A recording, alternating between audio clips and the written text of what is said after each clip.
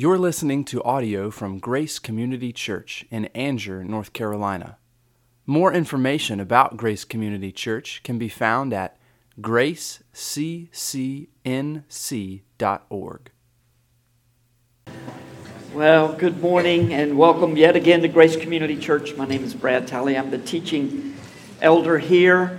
Pray for those around you. There are many men here with their children whose wives are coming back from TVR today. They've been up there this weekend. Pray they'll stay awake during the message today, and I'll not have to resort to any extra measures to keep them awake.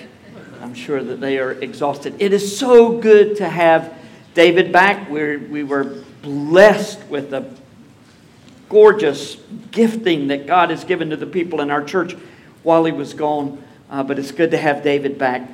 David is one of those who will have trouble staying awake. He texted last night and said, I never knew how much attention my children required. Sarah knows, but I'm finding it out this weekend.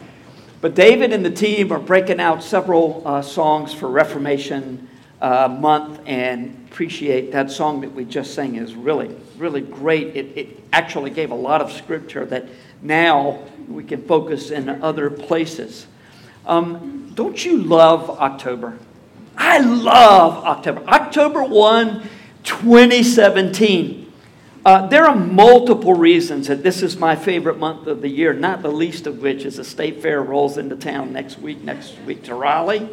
And I'll be there, and I can already taste the chicken pita that I love and fried Snickers. Look, how many of you are certain, you don't have to raise your hand because I know it would be unanimous, certain that fried Snickers will be in heaven? I am. I'm certain of it.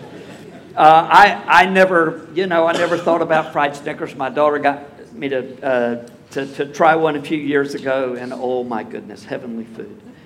I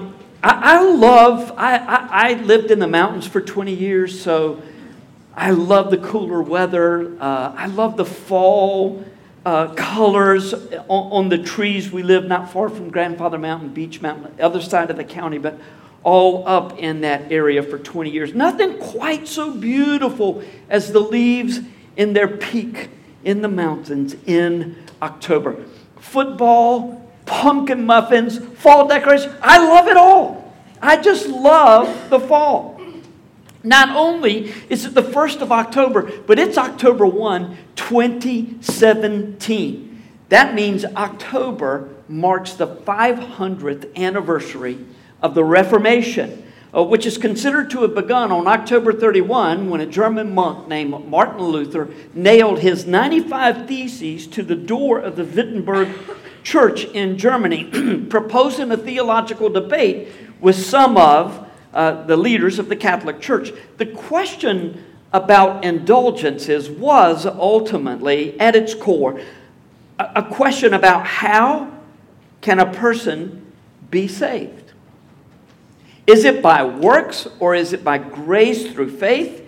The Catholic Church did not take too kindly to Luther's complaints. The Pope was determined to silence him.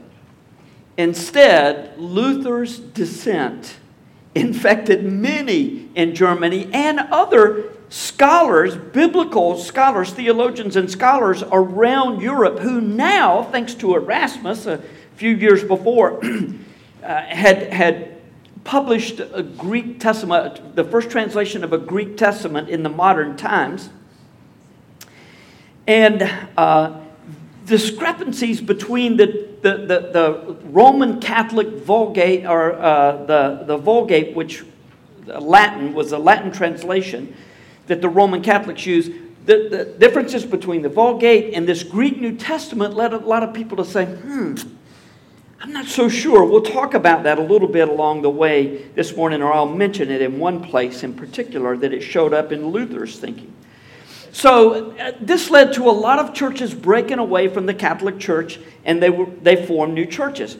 These churches became known as Protestant churches within Germany, although Luther insisted that they be known as Christian churches or evangelical churches.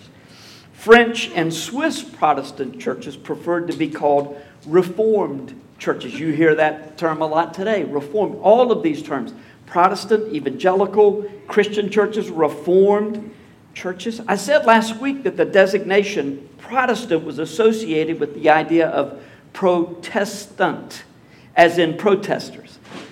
It's certainly the common understanding today, and while the term may have derived from a 1529 letter of protestation that the German princes wrote against the Catholic Church's condemnation of Martin Luther's teaching, the etymology of the word is nothing if not complex, and I'm certain that you are thoroughly confused at this point, especially if you are here today. By the way, welcome parents of students who are here for family weekend at Campbell. A number of you here, and we're delighted that you are here.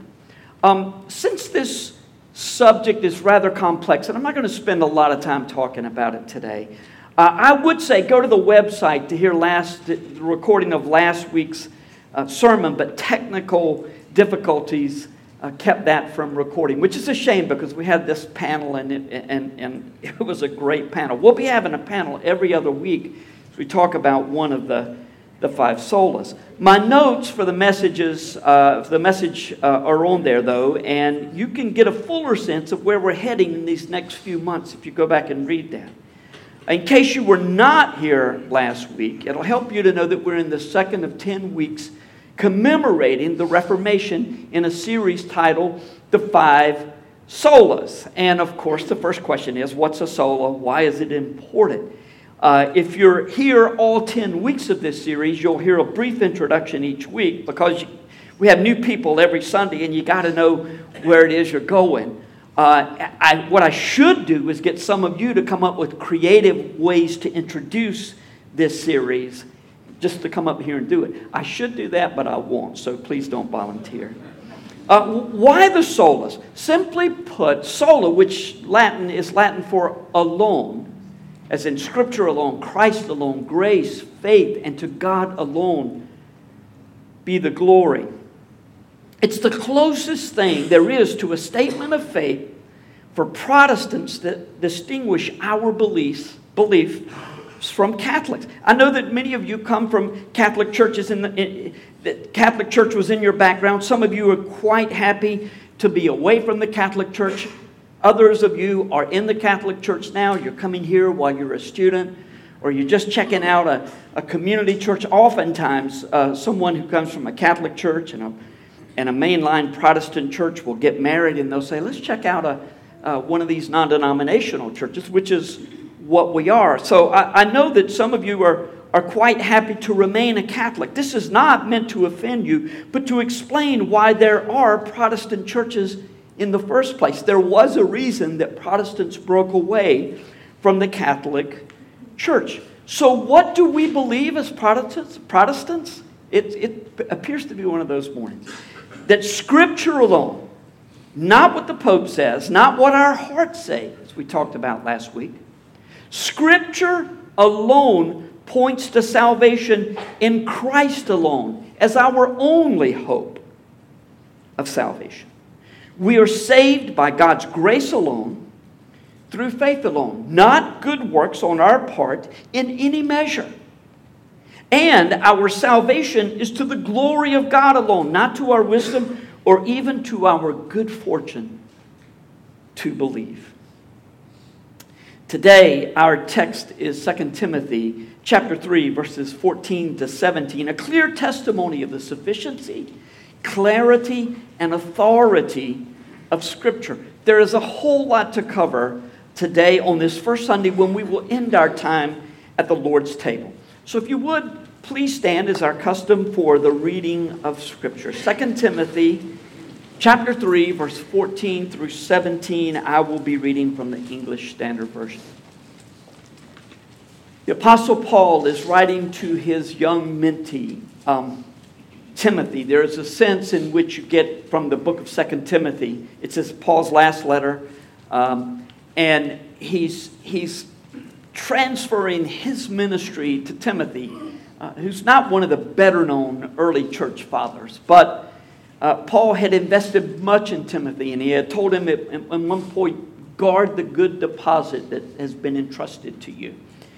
And so here, just before he dies, he says to Timothy, but as for you, Continue in what you have learned and have firmly believed, knowing from whom you learned it, and how from childhood you have been acquainted with the sacred writings, which are able to make you wise for salvation through faith in Christ Jesus. All Scripture is breathed out by God and profitable for teaching, for reproof, for correction, and for training in righteousness, that the man of God may be complete, equipped for every good work. Let's pray.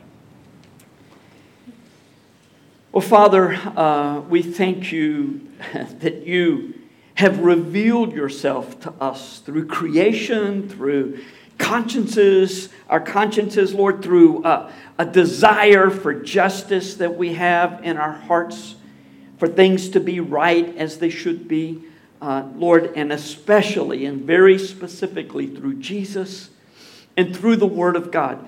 Jesus, the Logos, the Word of God made flesh, and the written Word of God. You've revealed yourself to us. You've not left us confused about how you have moved and worked to save us, nor how we are to relate to you and how we are to live in this world. And so today I pray that you might burn on our hearts the conviction that we just sang about. I believe every word is true.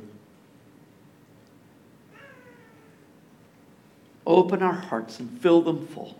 In Jesus' name, amen. Thank you. Be seated.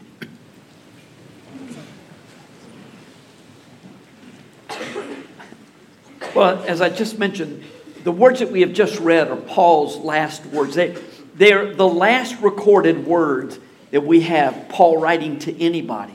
And last words are important, aren't they? I mean, look, if you were dying and you were still in your right mind and you were able to speak to your children, your family, your friends, or if you had some platform in which you spoke to a lot of people, the last words that you would speak would be important words, and you would probably weigh them carefully. And that is exactly what was happening here. Paul was awaiting execution in a dungeon of a prison cell in Rome. I've been there where they think it was. It was very much like it anyway. It's just a hole that's cut out of a stone floor, and it's damp and nasty. And you had to be let down by ropes into this dungeon. Paul was waiting to be executed. This book was written somewhere between a few days prior to his execution up to a few months before he died. So his last words were important words. And with his last words, he chose to point Timothy to God's Word. Paul's life would end soon. He would be standing before his Savior. Paul's words would end, but the words of Scripture are eternal words. And Paul wanted Timothy to understand that through Scripture, God would sustain him and equip him for anything that he might face.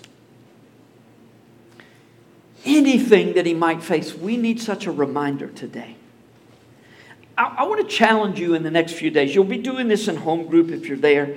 But even apart from home group, over and above home group, spend a little time and read through 2 Timothy. And as you read, be aware of all the places that Paul points Timothy to Scripture, which included, first and foremost, all of the Old Testament writings. Paul likely intended for Timothy to understand also, though, that the same level of authority was to be applied to the Gospels that had been written. Gospels were circulating around, and Paul wanted Timothy to understand that. And many of the letters, you get the sense that Paul understood that what he was writing was the Word of God, and that it would be read by us to this day. I don't know that he looked out. All the early apostles expected the Lord to return within their lifetime. But if they had seen this far in advance, they would have said, oh yes, this Word of God, these things that I'm writing will be true 2,000 years from now, just like they are today. Paul repeatedly pointed Timothy to Scripture as the foundation for what Christians believe. He also encouraged Timothy to root out false teachers and for Timothy to preach the Word. Preach the Word accurately and boldly. In verses 14 to 15, Paul reminded Timothy of his association with Scripture, Timothy's association with Scripture. Since birth, at the very beginning of 2 Timothy, Paul commended the faith and the trust in God's Word of Timothy's grandmother Lois and of his mother Eunice. Their faith was based on the foundation of the promises of God in Scripture. In verse 15, Paul said, essentially, that all the promises of Scripture were pointing to Jesus all along. By faith, we are rightly related to God through faith in Christ Jesus. You can see, can you not, the value of godly families passing down the truth of Scripture from one generation to another? Look, that's one of the reasons. And parents, you may be saying, son, daughter, don't go back to that church, all right? After I tell you this, after what I say, you might tell your kids to get someone. I make no apology for encouraging young adults to get married sooner than the national average and to have children sooner than society thinks you ought to have them. Look, I'm 64. I will be 64 next month. 3 or 4 days later, my oldest granddaughter will be 15. Hopefully, I've got a lot of years of life left to pour into my grandchildren's lives. 9 grandchildren. And I get, while I'm in my right mind, well, some of you would dispute that, but at least reasonably so, in my right mind for the next 15 years, maybe, who knows? It runs in my family, so one of these days you may be pulling me off up here. But I get to pour into them, and that's the way God designed for it to be. But like so many other things, culture informs the way that we think about life. I mean, do you really believe every word of God is true? Well, look, at least be financially secure. Well, good luck with that. Well, be mature. Better luck with that. There's so many Old Testament themes that are continued in the New Testament, only with a better understanding of God's promises that are wrapped up in Jesus, including the covenant relationship that God had with His people. In the Old Testament, God chose this nation, Israel, and He said, my covenant is with you. Now, but again, all of the Old Testament was pointing to Jesus. He gave them a law, and one of the main reasons He gave them a law was to say, it's not happening. You're not going to keep this. You need a Savior. And it was all pointing to Jesus. So now God's covenant is with everyone who believes in Jesus. God often works through families within a church. For those of you who desire to be married, and the Lord has not allowed that to happen in your life, Allison and I pray often for you about that. We pray often for you, for the Lord to bring the right person into your life. And as Bert Wallace said in our Grace Connection class this morning, that means the right kind of person. Don't be waiting on just, you'll have a sense, but if a person loves Jesus, if they follow the Word, you're reasonably compatible in certain ways. God's will doesn't tell us so much the specifics, but it gives us general guidelines and principles for determining God's will in specific instances. But Allison and I pray deeply for you. For those of you who are called to be single, your life in ministry has every bit as much value as anybody else here. That's the beauty of the covenant family of God. And I want to encourage those of you who are married to reach out to those who are single. And those of you who are single to not just hold back and say, well, I'm really not part of it. Jump in. And if people ignore you, say, hey, I'm here. Come on, I'm part of this family. Let's be the family that God has called us to be. He's given us all a treasured spot in the life of Grace Community Church. Those of you who are here. Look, speaking of family life and large families that we have, 5 people last week under the age of 16 were baptized. Would it have been more meaningful if adults, say, ages 23 to 67 had been baptized? Look, you may be tempted to think, well, look, kids are going to get baptized. It's just it's a rite of passage in a church. But when an adult makes a decision like that, that's really cool. Before you think like that, think a little more about what you're saying. It's more typical for God to build His church from within than it is not. It's a great joy when children are baptized. And I know that you agree, because I just sense the joy in this room whenever we have a baptism, regardless of the age of the people being baptized. Parents, just talk a little bit about your children and their understanding of the Word.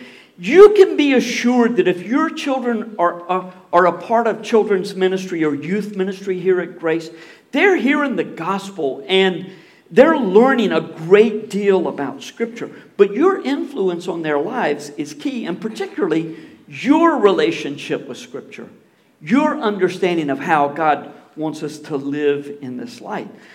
Ultimately, they make their own decision, so no guilt trip intended. But if you're nonchalant about your relationship with Scripture, do not be surprised at all when your children are the same, come to the same conclusions about Scripture.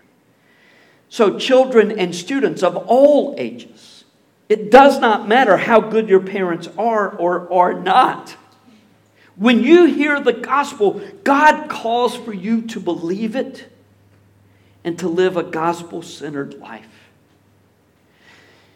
Parents, once again, a warning to those of you who very much believe that Scripture informs your life. Look, when children are young, they need to be taught the law. One of the great recoveries of the Reformation was the proper understanding and placement of law and gospel. And when kids are small, there's a lot of, okay, you do this just because, Look, maybe it's a little better when they say, why do I have to do that? Maybe it's a little better to say, because I'm the parent, you're the child. You'll get your turn one day, but right now, this is the way it is. Maybe that's a little better than because I said so. But at least it sets the boundaries. You have to teach law, but as they get older, you've got to make sure they understand the gospel. I told a Grace Connection class this morning, I have never seen a church anywhere, and of course, I'm limited in this, but I've never seen a church where the children are understanding the gospel at the ages they are. You ought to hear the testimonies I hear when I talk to these kids about baptism.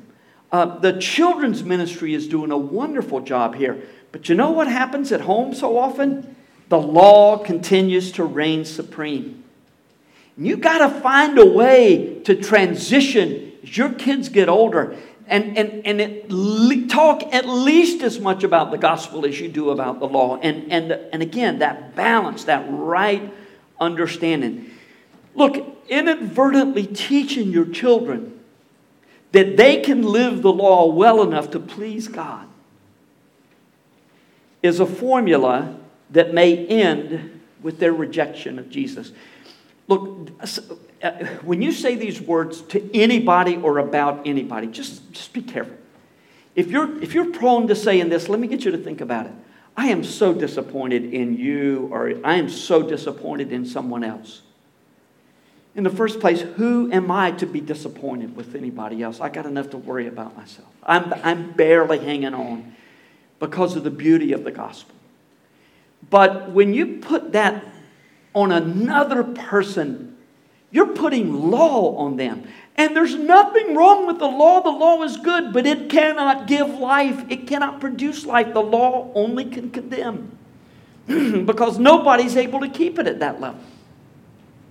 So parents, If you're really into Scripture and you really think people ought to live according to a biblical worldview, be careful, lighten up. Make sure that your biblical worldview is a gospel point of view. You don't want your kids saying, I've had enough of that, and walking away. Students, college students, if that's the way it was in your home, get over it. It's you and the Lord now.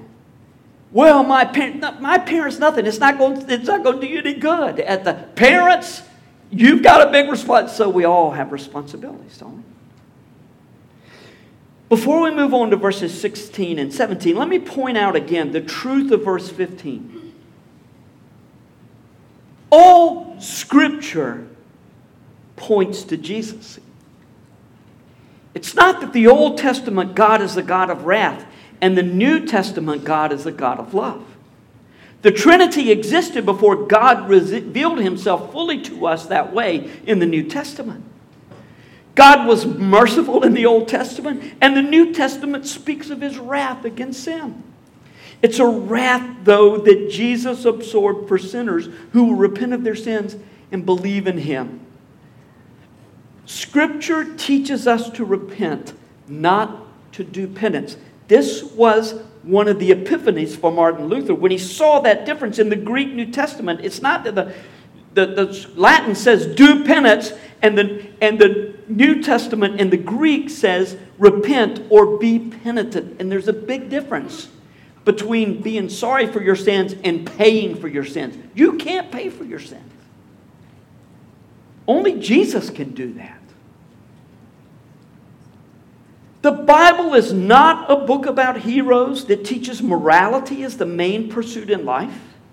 In fact, whenever you seek to transform people morally, rather than pointing them to the gospel, you're only seeking to manage morality, and it's problematic on several levels, not the least of which whatever society's ideas are about morality and immorality changes all the time.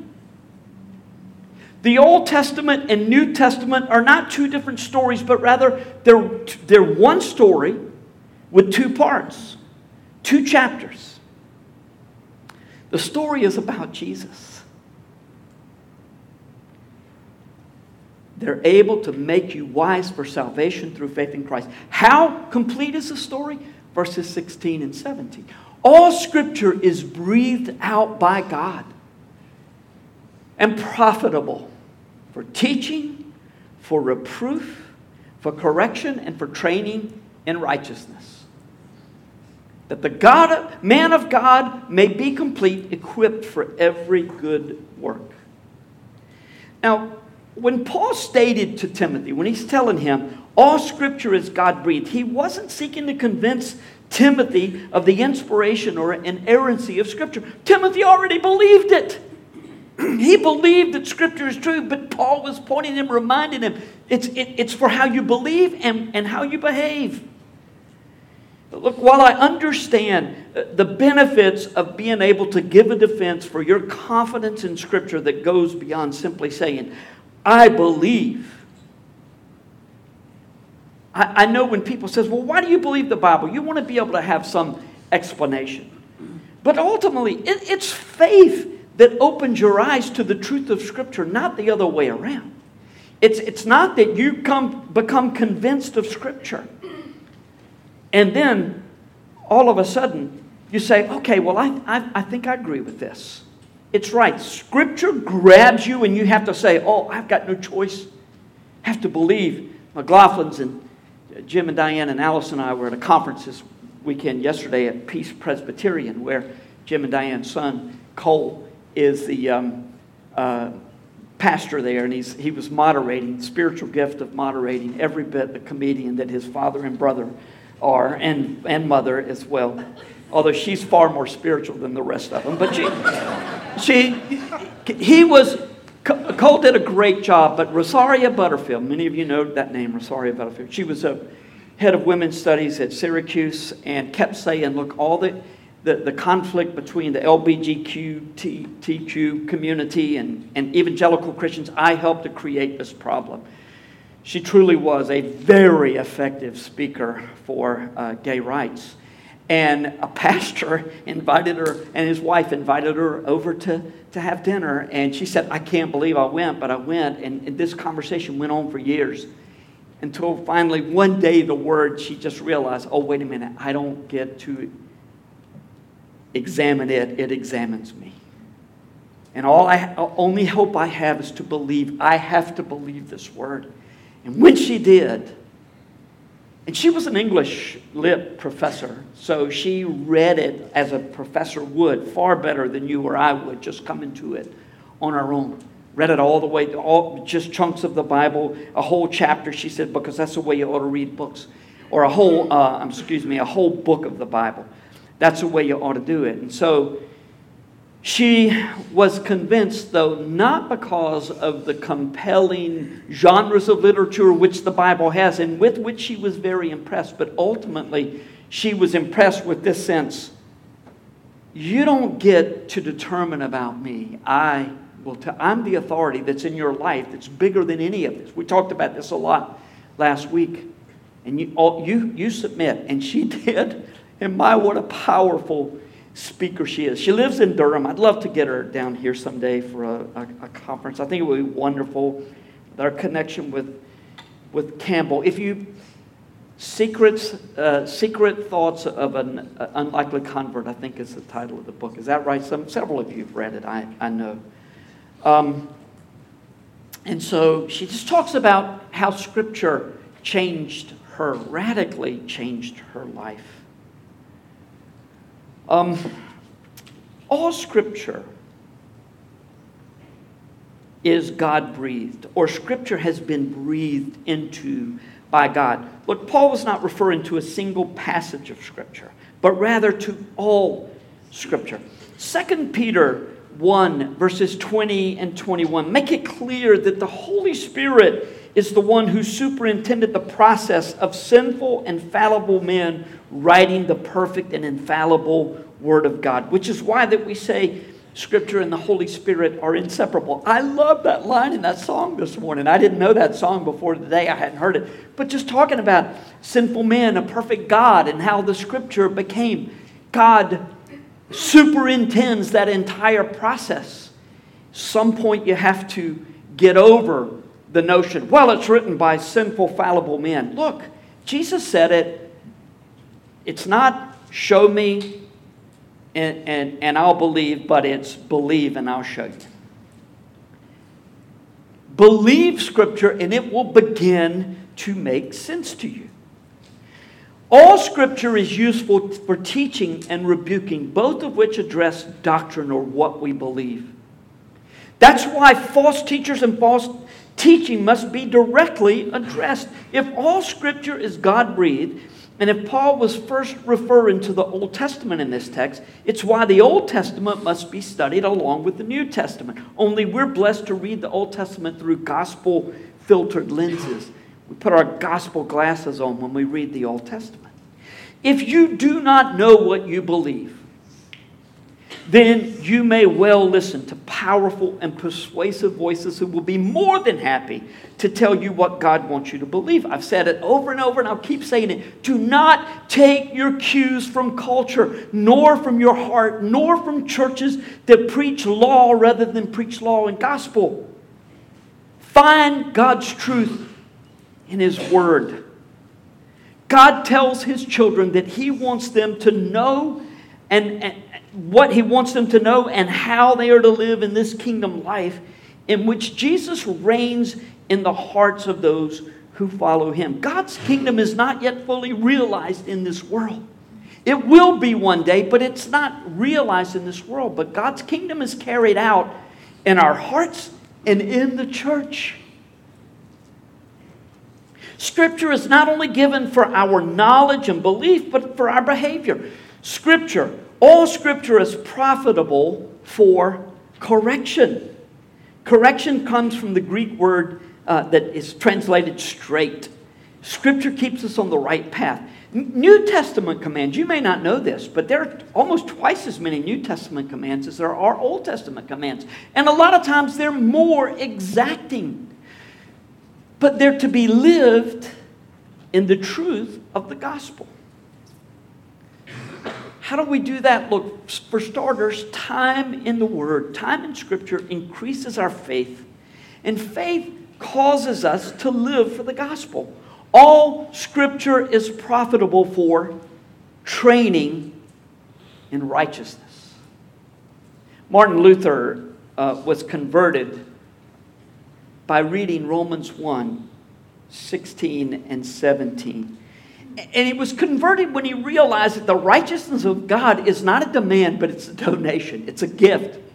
God gives us His righteousness. He doesn't enable us to become righteous. One of the big differences between Catholic and Protestant, although many Protestants believe this today, God enables us to become righteous, but no.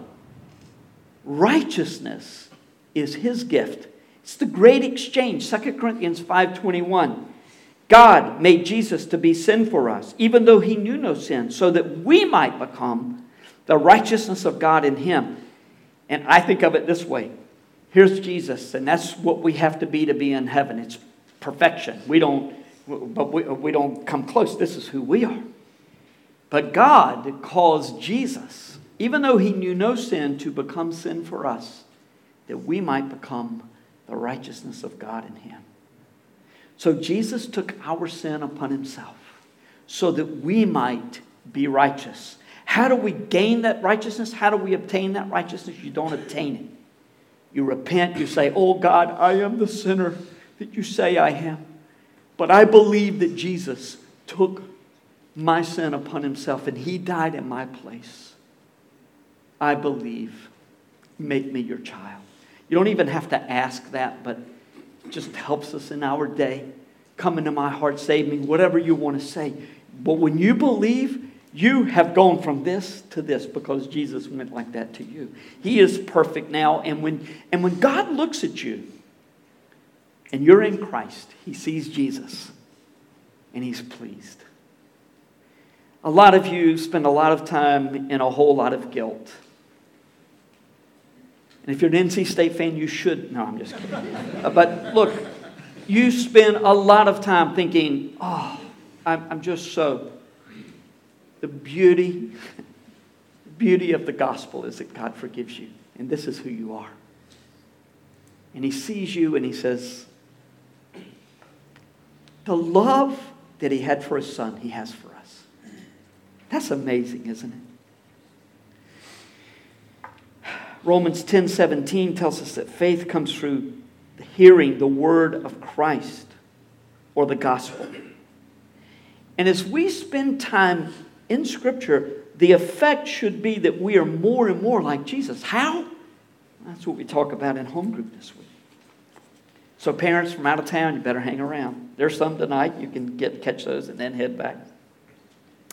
Here's the question. Should we expect those who are in the world to live according to biblical standards? For whom was Scripture given?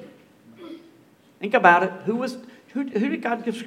He gave it to the people of God. And while it's very clear that when believers share the gospel with unbelievers, the active and living Word of God produces faith in unbelievers as the Father draws sinners to the Son who died for them.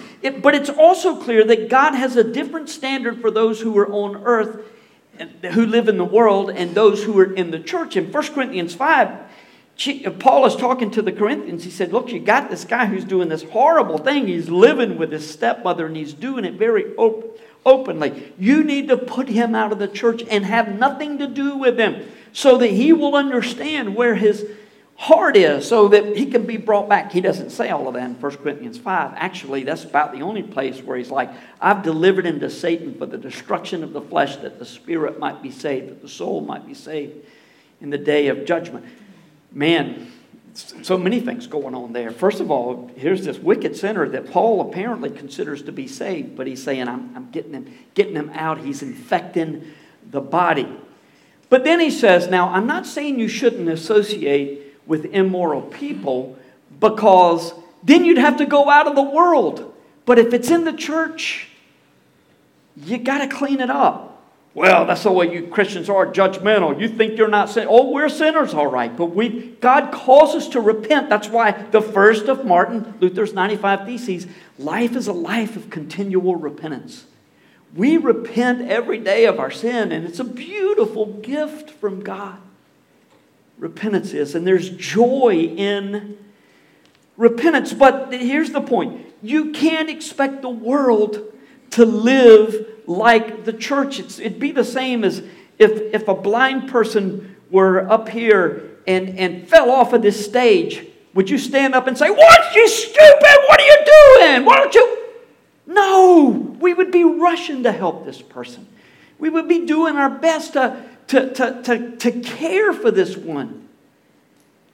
So don't expect the world to live as we do. And it's why addressing cultural issues with anything other than the gospel is problematic. It is moralistic, in fact, and whatever the world's view is of morality changes at the speed of the internet. What can we do about the ills of society? We're limited beyond what we can accomplish with one another in here. You think not? What do you think when you hear the words moral majority? In the 1980s, there were a group of pastors who got together and said, there's a moral majority in America, and we're going to find it. And they were like, "Hey, Mormons, we agree with you on pro-life issues. Let's get together." And at some point, they had to say, gosh, that's against the gospel, and we can't go with you there. See, the problem was that the world had already associated unwise social tactics with the gospel. And that did significant damage to the church's witness. Okay, if half of you get up and walk out, I'm going to say it anyway. There is danger of doing the same in our day when we are protesting or boycotting. Honestly, I don't see a case for either one in Scripture. Look, as an American, help yourself if that's what you want to do. But remember this. Who do you represent first? Jesus or America? What's happening when you're saying things on Facebook that you can never take back? Let me ask you, the things that you say, are they more likely to attract somebody to the gospel who doesn't agree with you about social issues, or are they more likely to turn them away from the gospel? That's what you've got to think about. Look, I say I don't see a case for it in Scripture. I don't necessarily see a case against it either. And hey, First Amendment rights, either way. Please do not, though, pretend, especially with an angry face, that it is a biblical mandate for you to call others to action.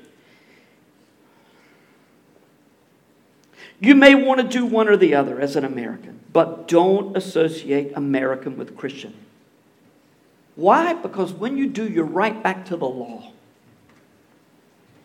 And you will not accomplish your desired end the way that God has designed for His kingdom.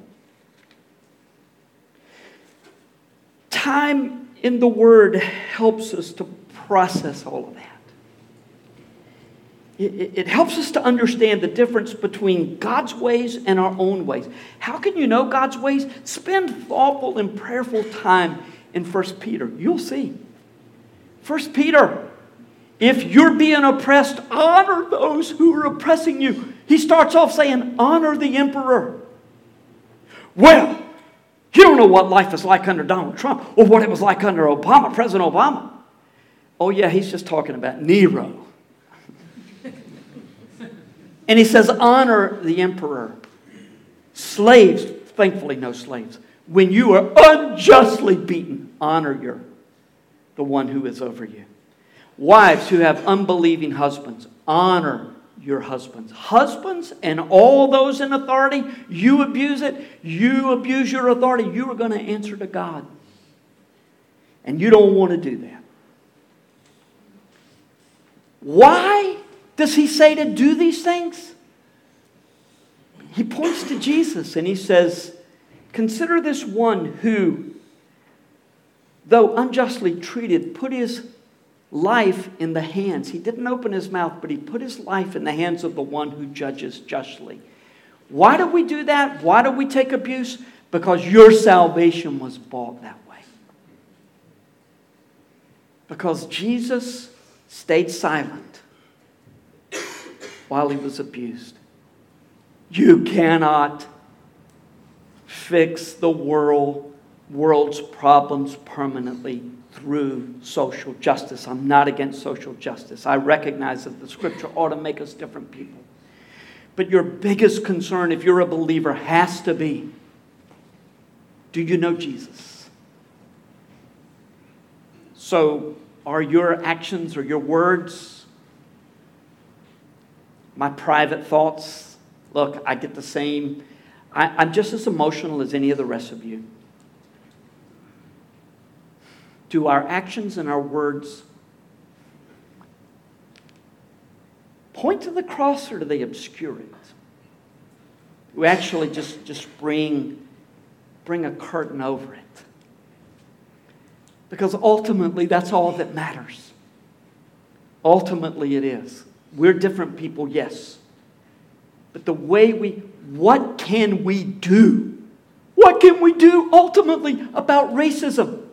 About different beliefs that people have in culture? Is screaming at each other really? Is that the way to do it? We get the opportunity in the church to say, in Christ there are no races, there are no genders.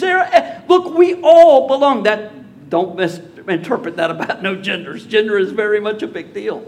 God made us man and woman. And He expects us to function like that in our marriage and in our relationships and all of that. And if that's tough for you, I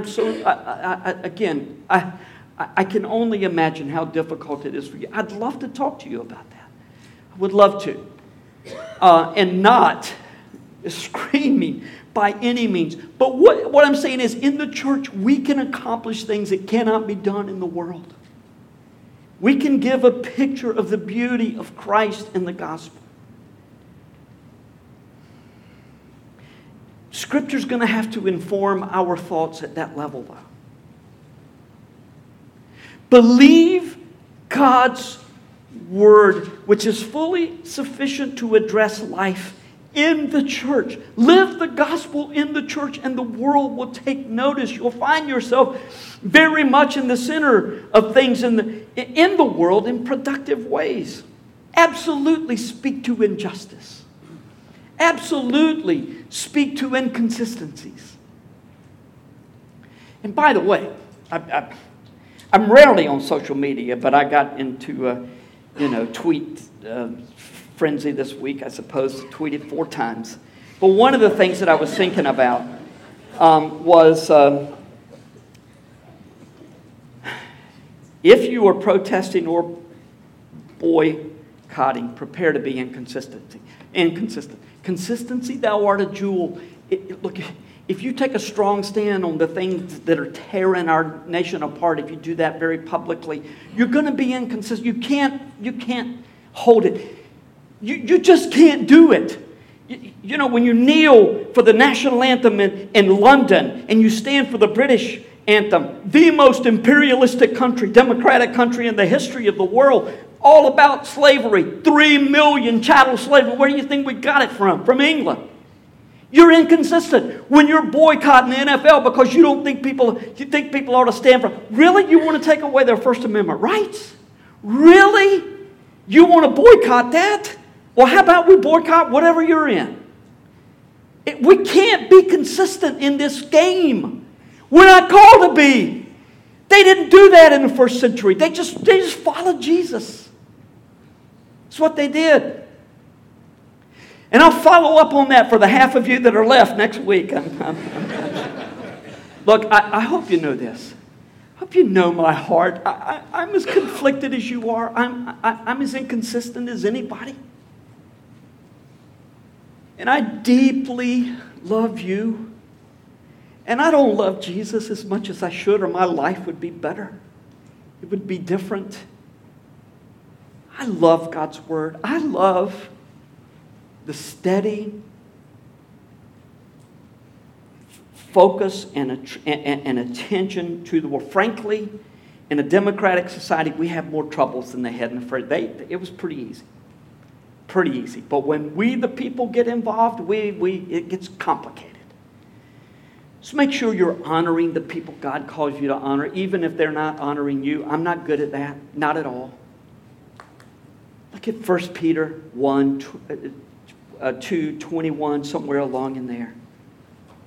Especially about Jesus' response. Look, I'm not saying ask God to bless sinful ways. When we get in the middle of stuff, we do so, we get emotional about things. We make mistakes, and we might say, oh, Lord, overlook this. I shouldn't have said that. I shouldn't have done this. But ask the Lord to stop you from saying or writing things that you will one day regret. The gospel is gracious and forgiving, reflecting the Savior. It provides security for the believer, and it's attractive to the world in its right form. And you know what? I had a little pastor's meeting Friday night, and like I said, Cole was there for this conference. It's sort of a pre-conference pastors gathering, pastors and wives. Allison and I were there, and Cole said, we were talking about gender issues. This is what the conference was about. It was about engendered. Sam, I can't remember his name, Andreades. I can't say his name, but man alive, this guy was really great. He's written a book called Engendered, E-N, Gendered. You may want to get it and look at it. It really speaks to, I was helped with a lot of things that they said. But Cole pointed to me and he said, he said, I think about Brad. He's got people on this side, the far right, and then he's got other people. And then we do. Look, we're spread out all over the spectrum. What better testimony than for us to love each other? To love each other. Even in our different views about how society ought to be. Again, take your cues from Scripture, not from the culture, even when the culture claims it's taken its cues from Scripture. In just a moment, we're going to gather at the Lord's table. And I just want to pray as we are gathered at this table where we're united with Christ and we're united with one another, that our hearts will be saturated with the gospel, so beautifully encapsulated in Scripture. Before we come to the table, I'm going to ask David Calvert, fresh from his sabbatical, to come. October 1, we didn't give him one more day than September. We said, you're back to work. And David's going to tell us a little bit about Martin Luther's contribution, not only to theology in written form, but also to Scripture's theology and hymnody. And so David, tell us about that, and then lead us in a mighty fortress. And the rest of the worship team, you're welcome to come anytime. Yeah, you guys can go ahead and come up. So I'll just make a brief comment. As Luther had nailed these 95 Theses to the door, as you might imagine, calling out your authorities in 95 different ways might spur a response. And so they wanted to kill him. And basically, as Luther was escaping, trying to get away from being killed, a benevolent king, who wasn't necessarily, or a prince, who wasn't necessarily a Christian, took him in, faked a kidnapping and hid him away so that he wouldn't be killed. And while Luther was hiding, he translated the Bible into German. So up until that point, all of Mass, all of what was done in corporate worship, and all the way that the Scripture was read was typically Greek or Latin. And even at that point, Latin was functionally a dead language. And so no German people understood, generally speaking, understood what was happening in the Scripture or in worship. And so Luther translated all of that work into German so that the people could read the Bible. That same thrust that drove him to do that, to take the time to do that work, also encouraged him to create hymnody in German so that when people came to worship, they might sing with understanding, actually sing things that they could understand with each other and encourage one another in truth that they could understand. So for Luther, in addition to the Scripture being an important, necessary thing for the people of the church. He also wanted hymnody to be an important, necessary thing for those people. So as Luther crafted hymns built off the Scripture, he created another way, in addition to the table, for us to be unified. In worship in the 16th century, there were a couple people performing, and the church basically was an audience, watching the priest partake of the Lord's Supper, watching the priest, listening to the priest and those cantors singing and exalting the Lord in those ways. But Luther, over the course of his life, changed that, so that when people came to worship, they worshiped with God as the audience. And one of the ways that we did that was by singing together. So what we do now, 500 years later, we can owe in part to Luther taking the time to write songs in the language of the people and encouraging the people to sing as a picture of unity and as a picture of the truth being proclaimed. Luther had this very high view of music in general. He said, except for theology, there's no art that could be put on the same level with music. Since except for theology, music alone produces what otherwise only theology can do, namely a calm and joyful disposition. If you know anything about Luther, that's very ironic. So for him to say that about theology, I don't even know what that means. But what he's intending to say is that music and theology are both formative. They're powerful. So for him, in addition to the Scripture, hymnody was a big deal. So would you stand and sing with me this hymn that was penned 500 years ago by Martin Luther? There's language in here that translates over a little awkwardly, words that you may not recognize. And so I would encourage you, take note of anything that feels weird or sounds strange, and be sure to ask any of our elders or staff, any of those in your home group who are leading, and we can work at explaining some of these pictures that are in this song. But it is largely coming from Psalm 46. May the Lord bless you and keep you. May the Lord make his face to shine upon you. May the Lord lift his countenance towards you. And all of God's people say, Amen. Thank you for listening to audio from Grace Community Church, located in North Carolina. Feel free to make copies of this audio content to share with others, but please do not charge for those copies or alter the content in any way without permission. For more information about Grace Community Church, go to graceccnc.org.